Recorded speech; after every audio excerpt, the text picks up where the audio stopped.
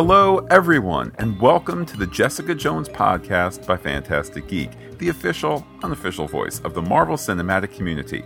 My name is Matt, and joining me once again is Pete. Hello, Pete. You're in total control. You're responsible for all of this. I blame you, Matt. Jessica Jones, episode 113, the season 1 finale, aka Smile, is brought to you by the yacht that smiles back, Goldfish. Well, with that, Pete, let's jump on right into this, the final podcast for 2015 for Phantastic Geek, although there is more Jessica Jones podcasting to come. That's for a later discussion. Right now, it's time for some surveillance. What did we see in the episode? We begin with a voiceover as Jessica brings Luke to the hospital here, talking about how pain is always a surprise. She tries to avoid landmines, tries to avoid caring, and she's explaining to them there that he hit his head, which quickly it becomes clear was a little bit more than that. But she can see pain coming, Matt. And until it hits, you have no idea what pain is. Pete, the headline here, Luke Cage not dead? What? Crazy stuff. Couldn't have seen that coming, except for the fact that, of course, everybody saw that coming. So I kind of like that they don't belabor the point. How would they do a show if he was dead? Pete, it would be a prequel. Okay, they did 3 Star Wars movies with the guy before Darth Vader. That's all you have to do. It's Luke back in the late 1980s. Also with a Luke. Wow. It is all connected. And Pete, perfect segue. Speaking of it all being connected, Pete, isn't that what's her name from the Rent movie? It's Claire the nurse from Daredevil. Yeah, I like that in the first... Well, let me say this, Pete. In my spoiler-free existence, I know that we are many days, 41 days or so since this show first hit Netflix, since our first Daredevil podcast. So the fact that Claire the night nurse had a presence in this episode was certainly well known. Even very to me, poorly kept secret. It was actually all in the media before the show was even finished. To my knowledge, they put it out there that she would be a part of the cast, and even in this credit sequence in this episode, there was Rosario Dawson's name. Oh, she was credited like... Yes. Oh, wow, okay. Yes. Well, I think that's only fair, considering she's a credited member of another show. I don't know if that's actor... I'll say vanity, but I don't mean that in a mean way. If that's the actor saying, I deserve the credit sequence, or if that's a money thing, or both. I mean, certainly she's a welcome presence. But, Pete, I like that her first introduction is just a quick cut, clearly meant to say to you, whether you know she's going to be in it or not, you're supposed to go, wait, is that from the... Oh, no, I guess it mustn't have been, because now we're back with Jessica seeing the guy nurse and how the 2 needles can't puncture Luke's vein, and then Claire gets involved. Although not before being ready to move on, Pete, but pulled back in because she's sympathetic to the plight of these powered people. Yeah, he's one of them. Certainly loaded words indeed. Jessica saying to Claire once the other medical staff clear out, "I know we scare you and you've never seen anything like us." Of course, Claire's response, "You're not my first," and she's quickly there doing the right thing, as we've seen her oft do on that other show. She's now helping get Luke out of the building. Yes, and as the escape attempt moves through the hospital, I found it a little, at least, unbelievable at first that we get the phone call at the desk. "Oh, Jessica Jones, you have to take this phone call," until we get the security camera angle. But the stakes are clearly raised, and Kilgrave can now control people over the phone. I would agree that she has an odd urgency. That phone nurse, for lack of, we have Ellie, the phone nurse. Ellie, the phone nurse. There you go. I kind of read it as the show wants you to think it's his powers, but it doesn't have to be, because he might be saying, this is George in security. Get that woman right now. There's an important whatever. Ultimately, it's not. It can be both, and it can be neither, because we know his powers are on the increase. But I like that reveal that he's there in the security center, kind of watching over everything. Perhaps the most Kilgraveable room in a hospital is the security center, where he can see all. Yeah, and what comes in the next couple minutes after Claire's given Jessica's card to take her to her office, to her home address, because Claire has lost her lease. Something we saw happen via Daredevil when she treated Matt Murdock back at her place, and everything that went on there. And then she had to go to a friend's, to take care of the cat and all. But to come and, have this discussion over the phone here was a little unclear. Matt, she's on the phone first, and then we see the cord stretched around, and then the phone is in the door handle, and suddenly she's continuing the phone call on her cell phone. Pete, you're telling me that on your wired work phone, you can't instantly and magically transfer it to your personal cell phone that's not part of your employer's kind of technological ecosystem? Listen, I have a certain telecom. I'm waiting for them to come today, and that's going to be my first question. But I'm pretty sure they're going to look at me like I have lobsters crawling out of my ears. Well, Pete, to paraphrase the episode, if that's what you're complaining about as a guy who has skin too tough to take a needle, then, well, I guess it still is a fair complaint. But Jessica has done this little ruse to get to the security center. However, really nice, again, efficient narrative use here. He's not there. She sees a man running on video. They don't need to do close-up, then, close-up of the TV screen, then cut to Kilgrave actually running in the hall. It's just understood. She sees him running.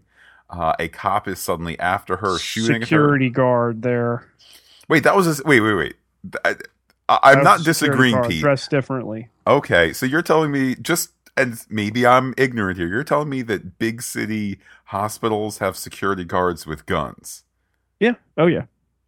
That is news to me. I'm not disagreeing. I think it is interesting to see here and then later in the episode, given all the discussions going on in the real world.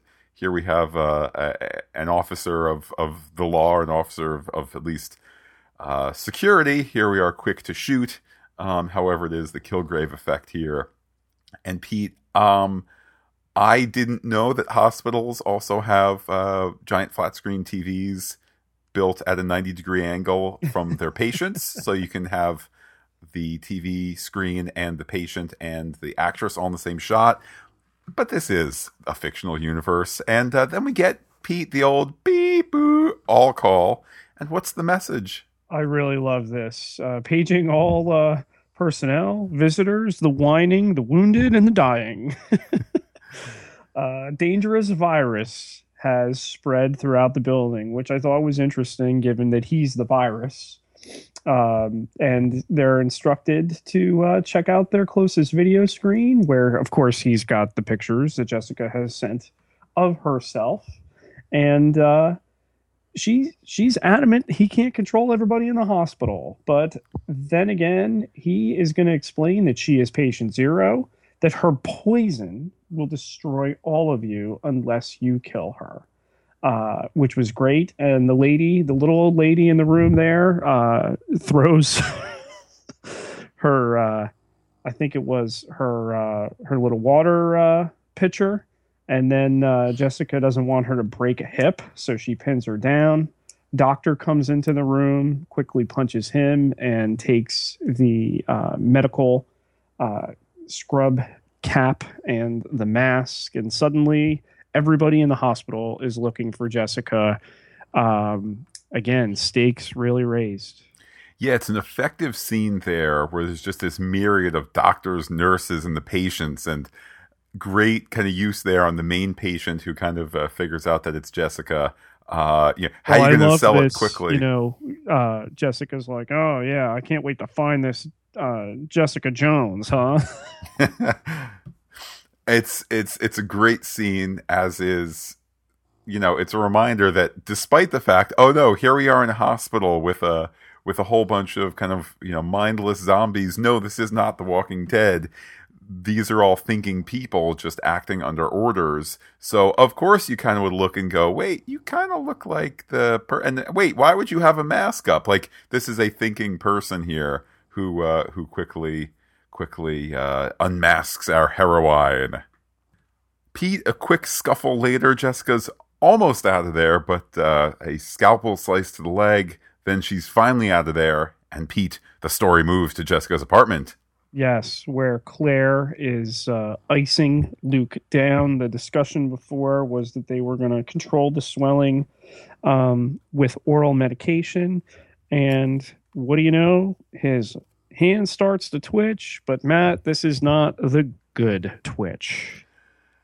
No, and in that seizure or shock, Claire's figured out, hey, super strong skin. The solution is to go through the optic nerve, and oh my goodness, she's putting a thing in his eyeball. We see the fleshy eye bit area, and what we don't see of it, it's still just as awful, and it's just Little bit I of don't a like eye stuff. comedic flair, though, at the beginning of this scene. She straddles Luke, and then Jessica comes in and says, "What the hell are you doing?"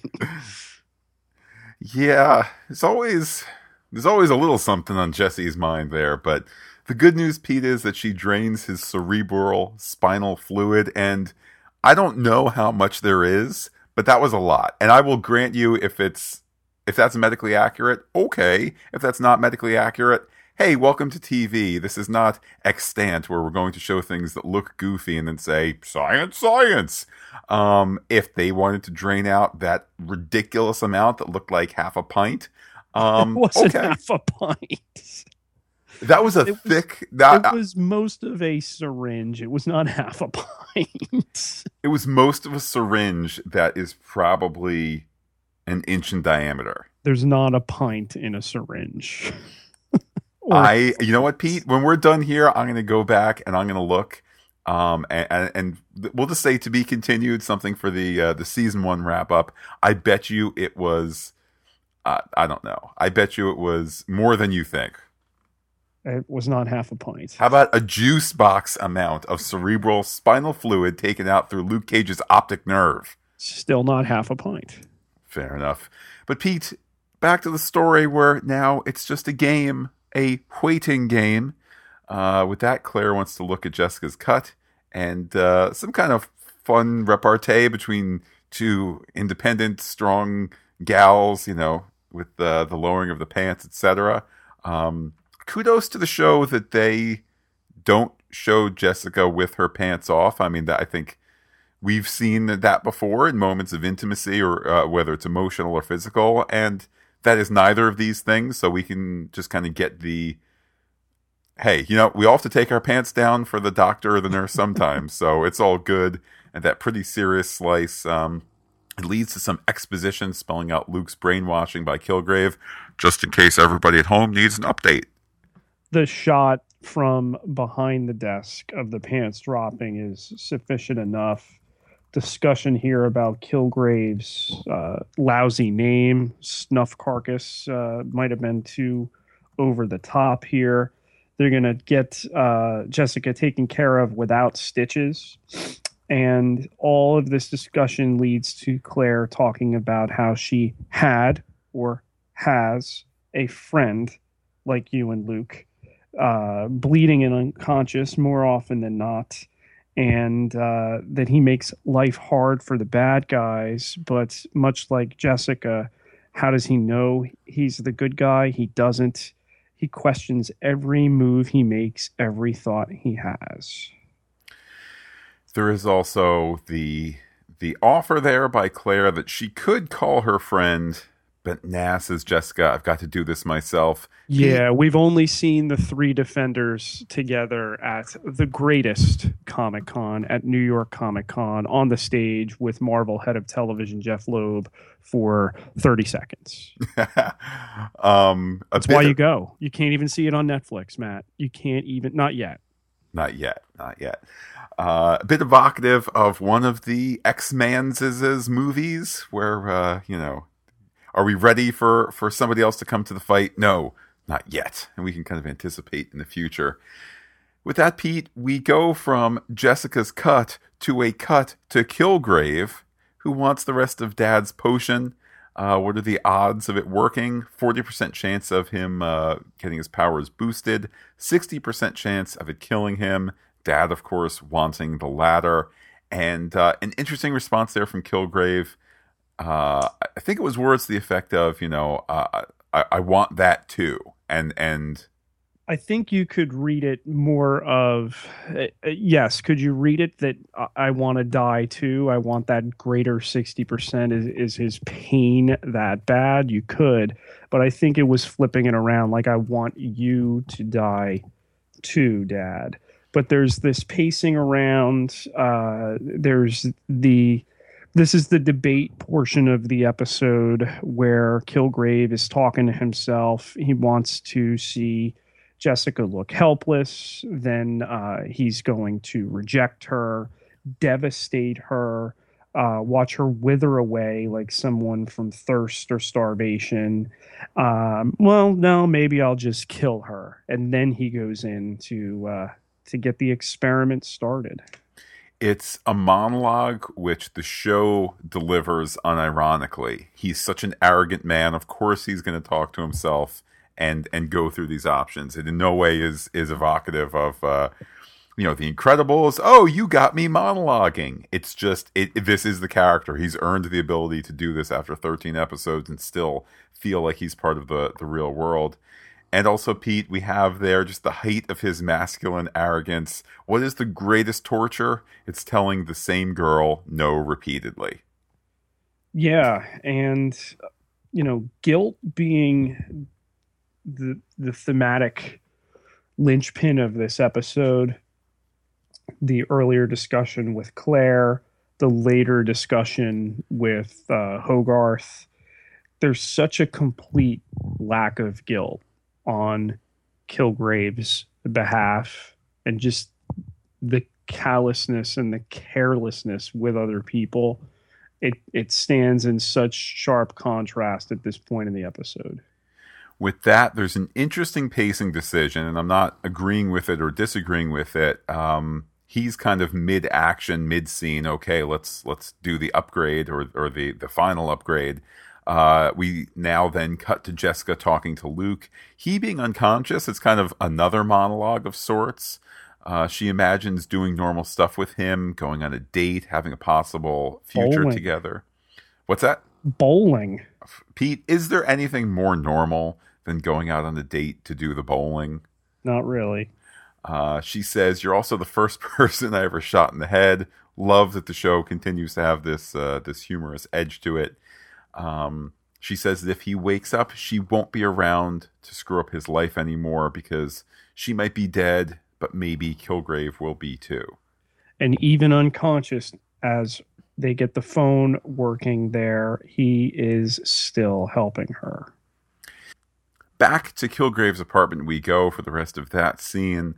The gentleman of the house watches Albert injects painfully the serum into Kilgrave's neck. And Pete, I don't know about you, I kind of felt that there was a slight return to the paternal and the childlike here. Yes. And I don't know how they did it, because this is...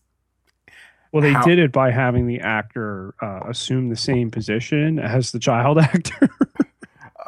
Maybe that's what it is, Pete. Calling back to the shot there. But regardless, as the injection is completed, he cries out in pain. There's the purple veins there. Certainly a nice use, Pete, of the return of the purple man, if you will. Yeah, the purple veins as he's taking this stuff in, and the scream, really, really effective. We cut to Jessica's apartment, and it appears that Kilgrave called from Justin Bowman's phone. Bowden. Bowden, indeed, a stockbroker type. Claire is ready to leave, but Jessica asks Claire to stay. And Claire, the sympathetic type for all these Marvel shows, I think she's going to stay and hang around, Pete. Yeah, and yeah, there's the rationalization that there's other nurses and things like that, but they've had this connection here, and Claire helps her out. As she's leaving, Jessica calls Trish and tells her to pick her up outside. Really, really effective scene here. Jessica is clearly ready to kind of give her last words to Trish just in case. Trish spills the IGH connection, which may have given Jessica her powers. And I had to take a quick look at the timer for the episode, Pete, with a half hour left. Really starting to get the impression, at least on first viewing, that this is a thread that we're going to save for a potential second season, which indeed, spoiler alert, does become the case because, to my surprise, they don't do just anything with it for the rest of this episode and season. Well, no following up on Simpson, no more reds or blues or whites, no Kozlov. Certainly something we can discuss a little bit more during our cryptology segment. Indeed. And Trish is told to stay in the car, but Pete, they need that secret code word to show that Jessica hasn't been Kilgraved. Like sardines or pickle juice. Because, yes, those two are words that Kilgrave would probably not have you say. But Pete, the answer, I think that we, the audience, can see it coming from a mile away, but it's lovely anyway. Jessica saying, "I love you" to Trish. Yeah, it's a nice moment and brought more fully around in the latter half of the episode. Up to apartment 22A, Jessica walks into that sumptuous estate of Justin Bowden and boyfriend/spouse, whatever, Pete. It's all good. The latter of it's which... not all good, because he's that's dead true. From self-inflicted Drano. Well, I just meant that the cohabitation of Justin and boyfriend/spouse, that's all good. But they don't live together no more. That's true. That is very true. As you said, the old drain cleaner injection having been the Kilgrave effect here. Great use of a low camera pointing at the floor, almost to the extreme, but they don't cross that line. It shows us, kind of in a horrific reveal, the dad's arms have been hacksawed off. Armless Albert. Wow, how alliterative of you, Pete. At the garbage dispenser is Justin trying to get the arm down the drain. He just has to get dad wiped off the face of the earth. And then kill themselves, which begs the question, why did the boyfriend/spouse kill himself already? He could have it could have been you kill yourself, you wipe dad off the face of the earth. Yeah. The answer too might be, Pete, it's a better reveal the way they did it. Jessica gets a family picture off dead dad, but Pete, he's not dead. Well, not dead enough to, he just has to let Jessica know Kilgrave is more powerful. Then he dies. I call teensy weensy story baloney here. You would have been continuing to bleed to death with two arms chopped off. I'm rather sure of that. Yeah, but I think the idea that they give us the picture, you're not going to enter at the final episode of a season. Oh, that's why. But I think the motivation made sense. True. Pete, sometimes in a story, the heart can overcome the mind. And speaking of the heart, Jessica calls Trish, come on up to the penthouse. However, the story goes back to Jessica's apartment, where Claire moves around the apartment taking a call from work. And as soon as she blocked that broken door, I was worried for her, but the reveal instead is the all-heart emotional center of the series, Malcolm. He's concerned for Jessica. Pete, it's that golden heart once again. And once they get past the introductions there, the subject of being a special nurse comes up with Claire, to which she admits she is not. However, she keeps running into special. But hey, they can't change what and who they know.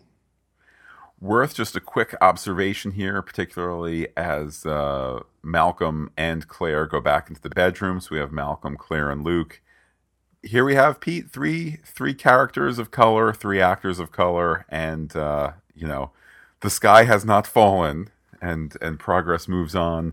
But Pete, more importantly, back to Malcolm. He wonders if he and Claire are the sidekicks to these powered people, and while that's laughed off, he does say that, they might not be sidekicks, but Jessica can still be a hero.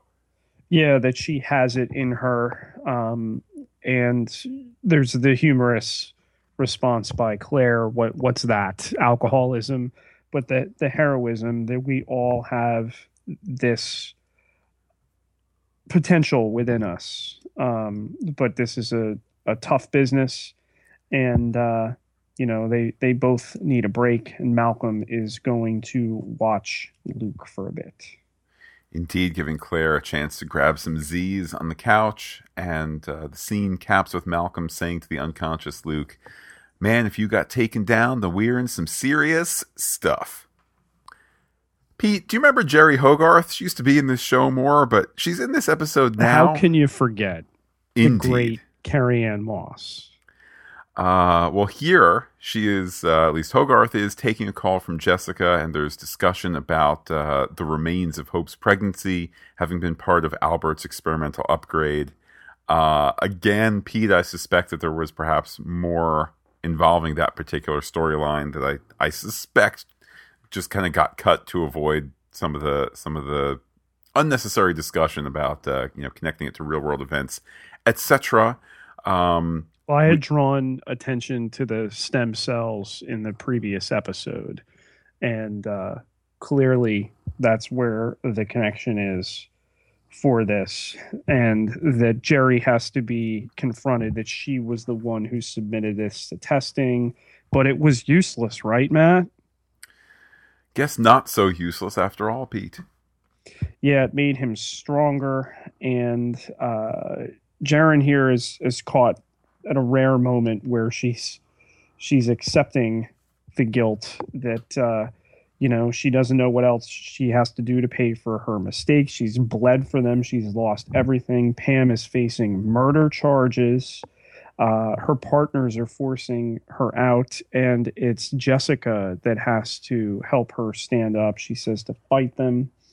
That though Jerry is a sack of dark oozing stuff in a suit, she's still the best shark in town.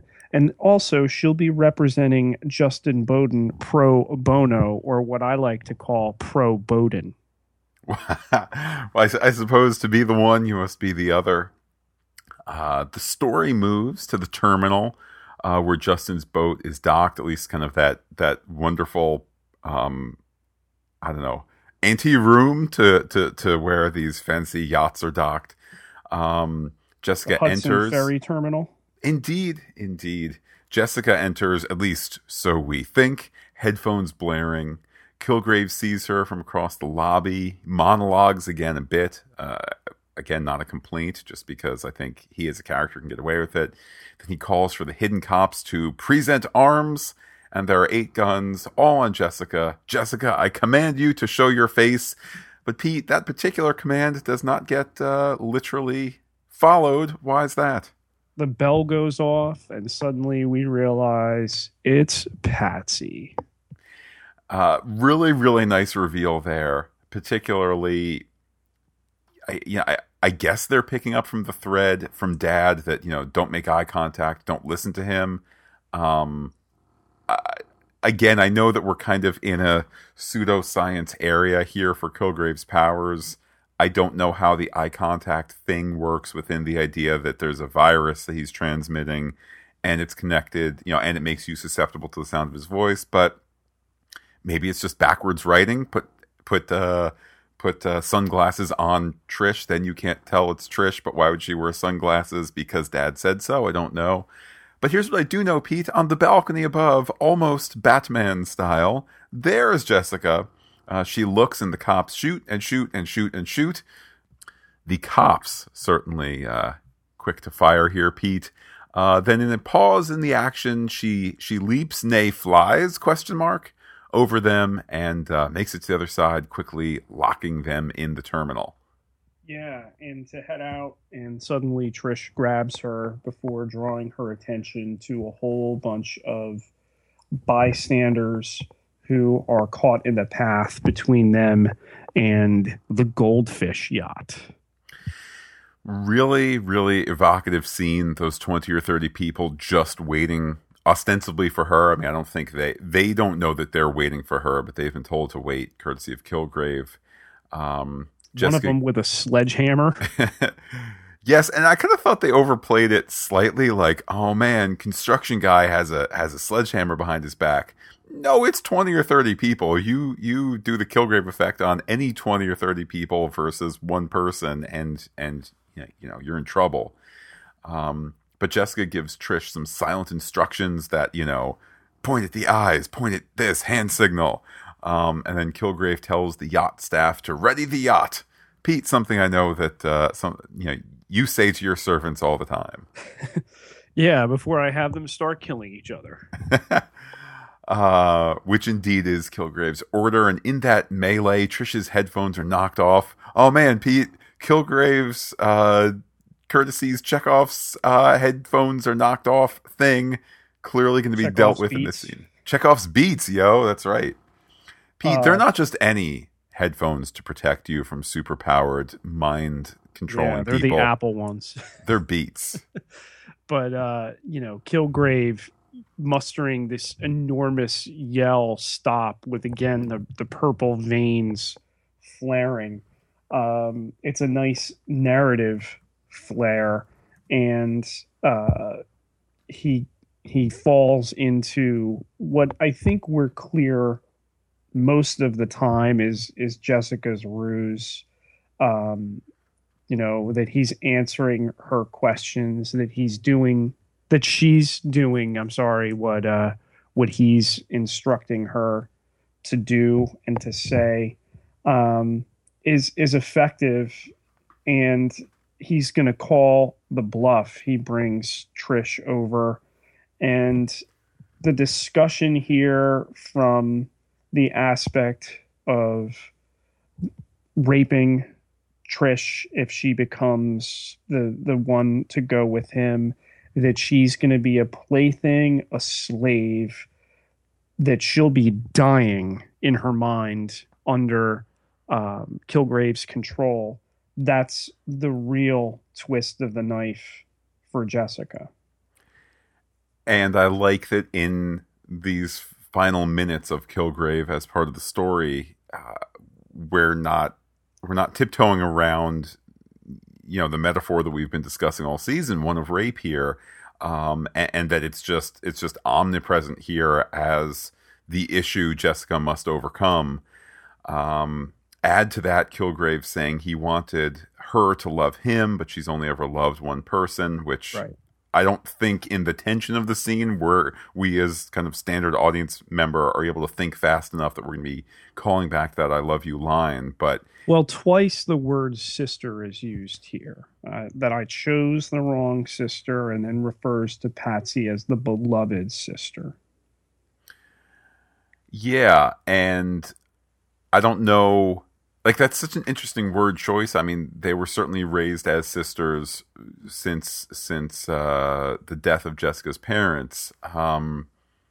I don't know if we're supposed to read kind of extra creepy stuff into it, or just kind of Kilgrave saying, "Oh, she's the better sister." Well, he is a creep, so I think we're meant to read any possible way that he could be getting under her skin, despite the fact he may have control of Jessica here, is what he is looking to inflict. And then when he does think he has Jessica, that I'm going to cast Trish aside here, and I'm going to go to her. And he's so excited here by the prospect of Jessica loving him. And it's just amazing how he's able to switch out of being the abusive boyfriend, quote unquote, to kind of the wide-eyed puppy dog love, boy man that he is. And none of that's a compliment, of course. He's able to switch so quickly just shows how profoundly out of control he is of himself. And it's Kristen Ritter here with the body language that totally sells this scene. He tells her to smile. She does. And to break into this really luminous smile, despite the heaviness of the scene, kudos for that. And then when he tells her to tell him that she loves him, to look past him and look at Trish and say, I love you, before picking him up with the one hand and telling him to smile and then snapping his neck. I felt that moment was a bit of an anticlimax. This is not kind of the massive, fist out showdown, but I also wanted him to get his tongue ripped out of his skull, like she suggested earlier in the episode. That's fine. You can say that. I did want something bigger, and I was initially in that split second of saying, okay, broken neck, he's officially dead, and there's at least the implication that now, as she forecasted, the people around them are immediately release is washing over them. As this was happening, I felt relief wash over me, surprisingly so. I was amazed at how much of a calming relief I felt seeing him dead. Despite the fact that, not for nothing, it's the season finale, it's the big showdown. The show has said, the show's given enough signals that this is it. And to have prognosticated, whatever it is, 41, 42 days ago, that the David Tennant bad guy was going to die at the end of the season, yeah, no duh. But I was still surprised by how relieving it was to see him finally out of the story. The narrative returns to Luke, who seems, Pete, to wake up just the instant Kilgrave died, or an instant or so later. Instead, it's explained to him by Claire that much time has gone by. Jessica has been arrested for killing someone. Oh no, it's under the control of Kilgrave. She's done this, says Luke. No, Claire explains, she has killed Kilgrave. He wants to help but cannot. Claire adds that no one knows about him. The hospital, the docs, the cops, everybody went crazy, Pete, that he's the least of their worries. Some guy who was in the hospital and then wasn't there anymore. Claire notices that Jessica and Luke, ding, are two of a kind. She goes to get him water, and when she returns to the bedroom, Pete, he's pulled a Batman. He's gone. I like this scene between the two of them, that they get to share some dialogue, that there's the little bit of the misdirect, that she's been arrested, but it's for having killed Kilgrave, and to have him disappear, for us to catch up with him in the next Netflix Marvel exclusive titular series, Luke Cage, is going to be an interesting thing. Part of me hopes that's how this scene should be the very first scene in Luke Cage, and then he's gone, and you just kind of cut to, not her, but cut to the empty room, boom, then you start the, do the Netflix title card, do the Marvel title card, do the credits. It would tie things together really nicely. But Pete, speaking of that arrested Jessica, it's Arrested Development. We cut to the police holding room, a well-used set in this season. Jerry is there explaining how the police don't need to arrest Jessica. There's a whole legal story that could be spun.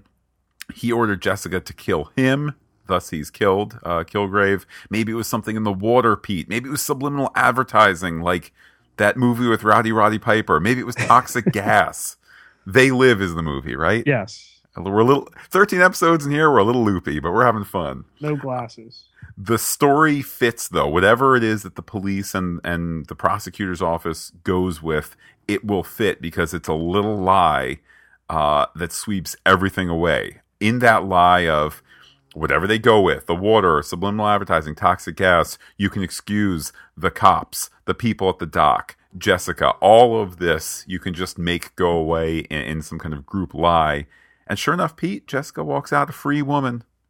Despite the fact that Samantha there is what she's referred to as, says that, they could get the blood alcohol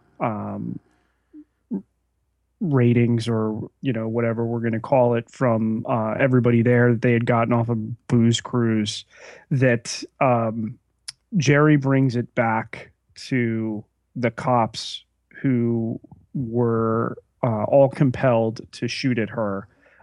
Getting them on the witness stand is going to be the thing that makes or breaks it. And she's talking not just to Jessica and the viewers, this idea that, the same man compelled Hope to do what she did and to kill her parents. And as Jessica and Jerry part ways outside the station, we get this voiceover here about everybody's born a hero. But if you let it, life will push you over the line to become a villain. There's a hug with Trish, and then she receives the package from Dorothy with the IGH files. And there's the idea of crossing a line. And because we still don't have a renewal for a second season at this point, if we come back, surely the idea of Trish, the IGH research, the combat enhancement, red, blues, and whites, the Nuke Simpson storyline potentially could all be something we come back and culminate with Trish possibly as Hellcat. We return to Jessica's apartment. Indeed, as Jessica returns, her door is still broken and still locked. The apartment is battered, but kind of looks cleaner, and a little wandering around. We see that Malcolm is there cleaning up. Jessica barely nods a hello and sits to drink more, which I just thought was a wonderful little affect of the character there. She checks her voicemail. It's filled with what we can recognize are potential clients, all kind of people needing help, sad stories. She deletes and deletes, and we're meant to think, well, maybe she isn't a hero after all. Maybe she is, maybe, as the voiceover says, if you try hard enough, you can fool yourself. With that, Pete, her phone rings, and as the camera moves out through the hall, we watching through the broken door, Malcolm answers, Alias Investigations, how can we help? The camera continues to pull back, and it's the end. I like that we begin much in the same way that we began her with a client at the beginning of the first episode, pushing him out through the broken window, now visible through the window, no longer opaque, Matt. And Malcolm there, kind of filling in essentially the Karen Page, the Guy Friday now for Jessica Jones in her business.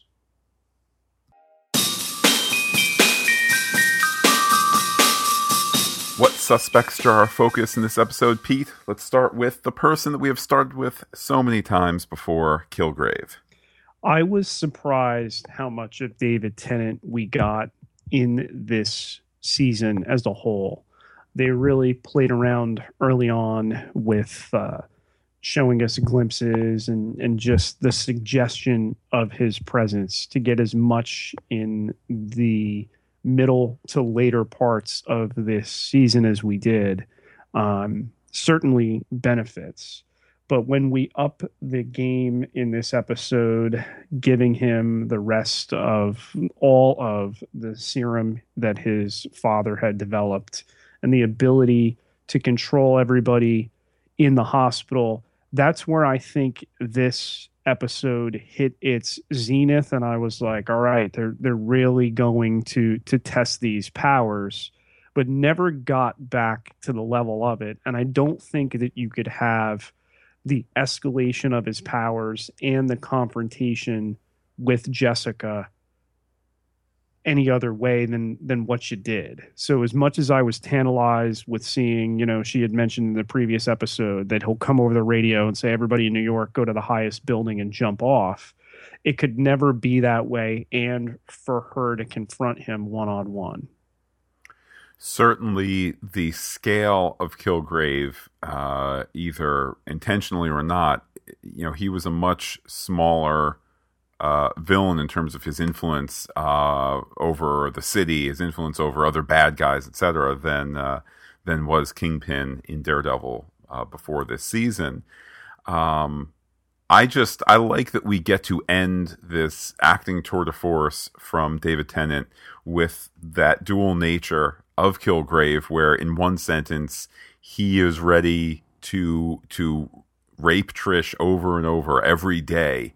But then the minute that there's this glimmer of hope between himself and Jessica, it's just that happy puppy love again, and both are sides of the character that are equally distasteful. Yeah, I mean, it's a repugnant performance from an accomplished actor. I'd love to know who else was in the ballpark as far as getting this role. I can't see it being anybody else, though. Yeah, certainly. I feel like he was a get bigger than the character because of his acting past. Kind of similar to how D'Onofrio was kind of, this is a veteran of, TV and film that they've gotten for this kind of comic book TV show. I agree with you, Pete. I cannot imagine who was number 2 on the list after seeing just the range of energy and emotions that this guy brought to the role. Cryptology, where we uncover hidden messages and larger themes.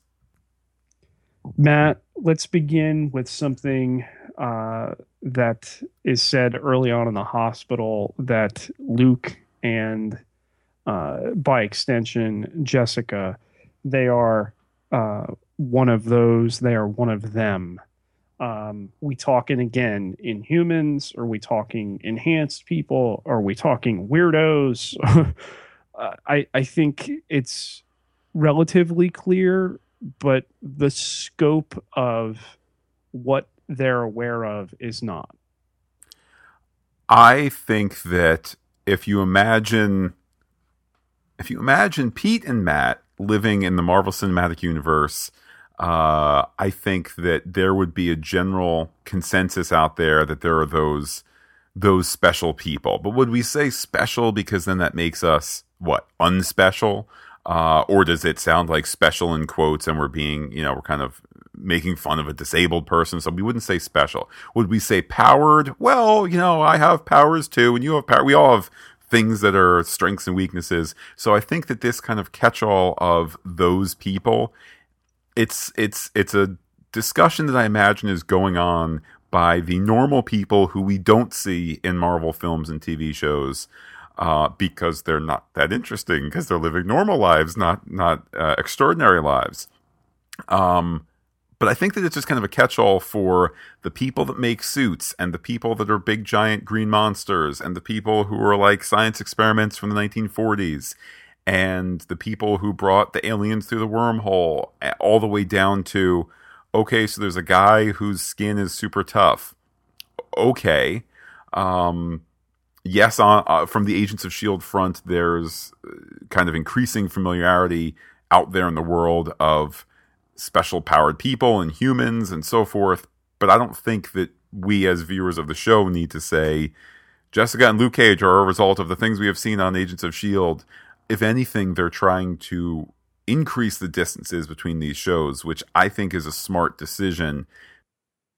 It's like when you read a comic and you go, oh wow, look, Batman has a new Batarang, and it'll say asterisk, and you look at the bottom of the box, it says, as revealed in Superman 562, and you're like, okay, I guess if I want to see the background of the new radio-controlled Batarang, I got to go read another title with another character where Star Labs gave it to, like, that's a barrier for the audience. And the fact that things can be open enough to say, she's her own thing, maybe you're aware that there's also a connection to Daredevil, great. If you don't get that, it's just gravy. Yeah, and on the subject of special and the number of different ways that you can become one of those within this Marvel Cinematic Universe, to get later on in the episode the IGH files that Trish is poring over, that she's floated this link to Jessica, who says she's given up a long time ago looking for how she got her powers. Even though early in the episode she said it was early in the season, she said it was an accident. That everything there points to Simpson, points to the potential, because Trish has taken these meds before, and we've covered her past as having issues with substance abuse, that would push her into that realm again as well. It's an interesting route to go. I remember, I think it was somebody online at New York Comic Con, there was just somebody who's like, you know, Trish Walker, she's Patsy Walker, she's going to be Hellcat. And it was this like, I already figured it out. I don't know that we need to do that each and every single time. I think that as you're looking to populate a show about Jessica Jones that's going to have Luke Cage, because Luke Cage is going to have his own show and the two characters are connected in the comics, you start to say, well, is Jessica going to constantly be with Luke? No, we're saving that for Defenders. Okay, so Jessica needs like a best friend character to talk to, because we're not going to do constant voiceovers. Okay, the best friend. Well, while we're talking about come up with a best friend, what do we have available to us that we could rework? I think that's the genesis of Trish Walker as a character in this show, and then they use her as much as they need to use her. The fact that they then go to kind of the character's past and the Patsy stuff, that's just a little extra nod, or that's extra, like, that just makes her a better character for this show. I will freely admit that we could have Hellcat by episode 204, but I think we also could have episode 213 ending and going, there's Trish unchanged, or there's Trish killed off, but no Hellcat, no spandex suit, etc. Yeah, and the potential to branch in either direction is certainly a welcome one. I, for one, can't really see a situation where they would continue with the actress and not go further down that storyline. I suppose time will tell. First, we need that renewal. But Pete, before we kind of conclude talking about the nitty gritty for this episode, just want to touch on that Kilgrave death scene again.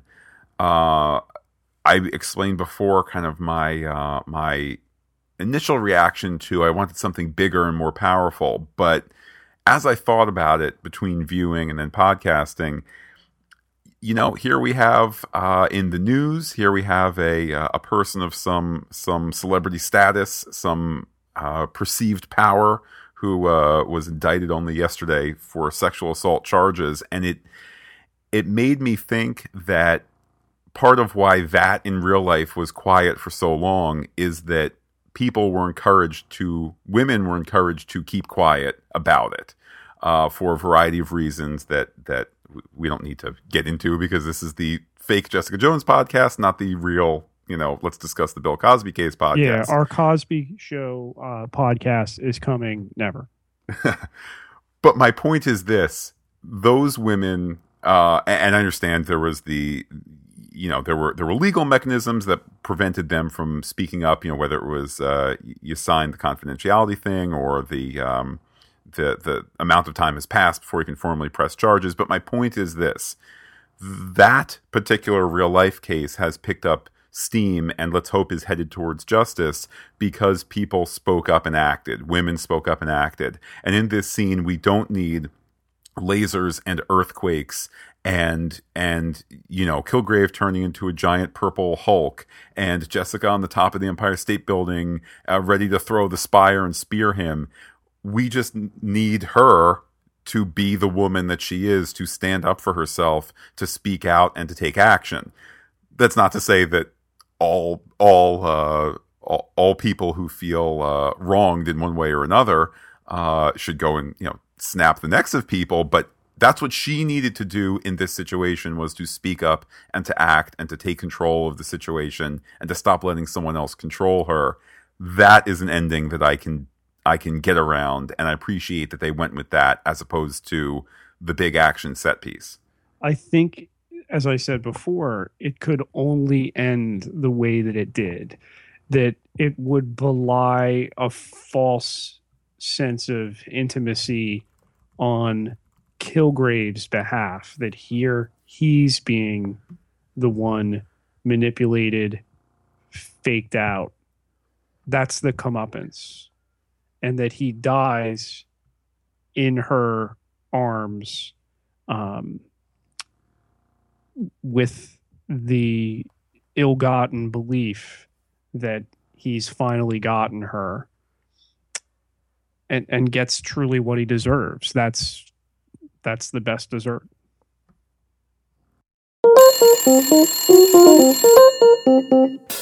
Pete, one more time, let's check our mail drop. And here's what the people have to say.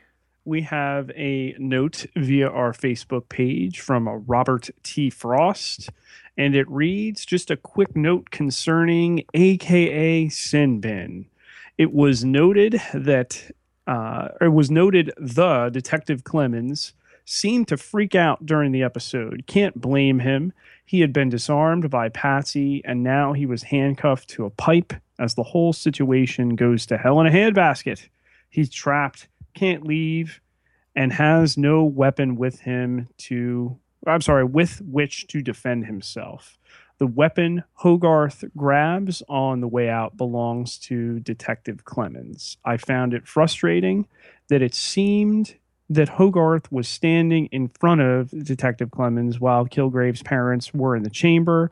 The quote-unquote professional witness was the one stuck in the way, the back in the cheap seats, trying to see around everyone, especially Hogarth.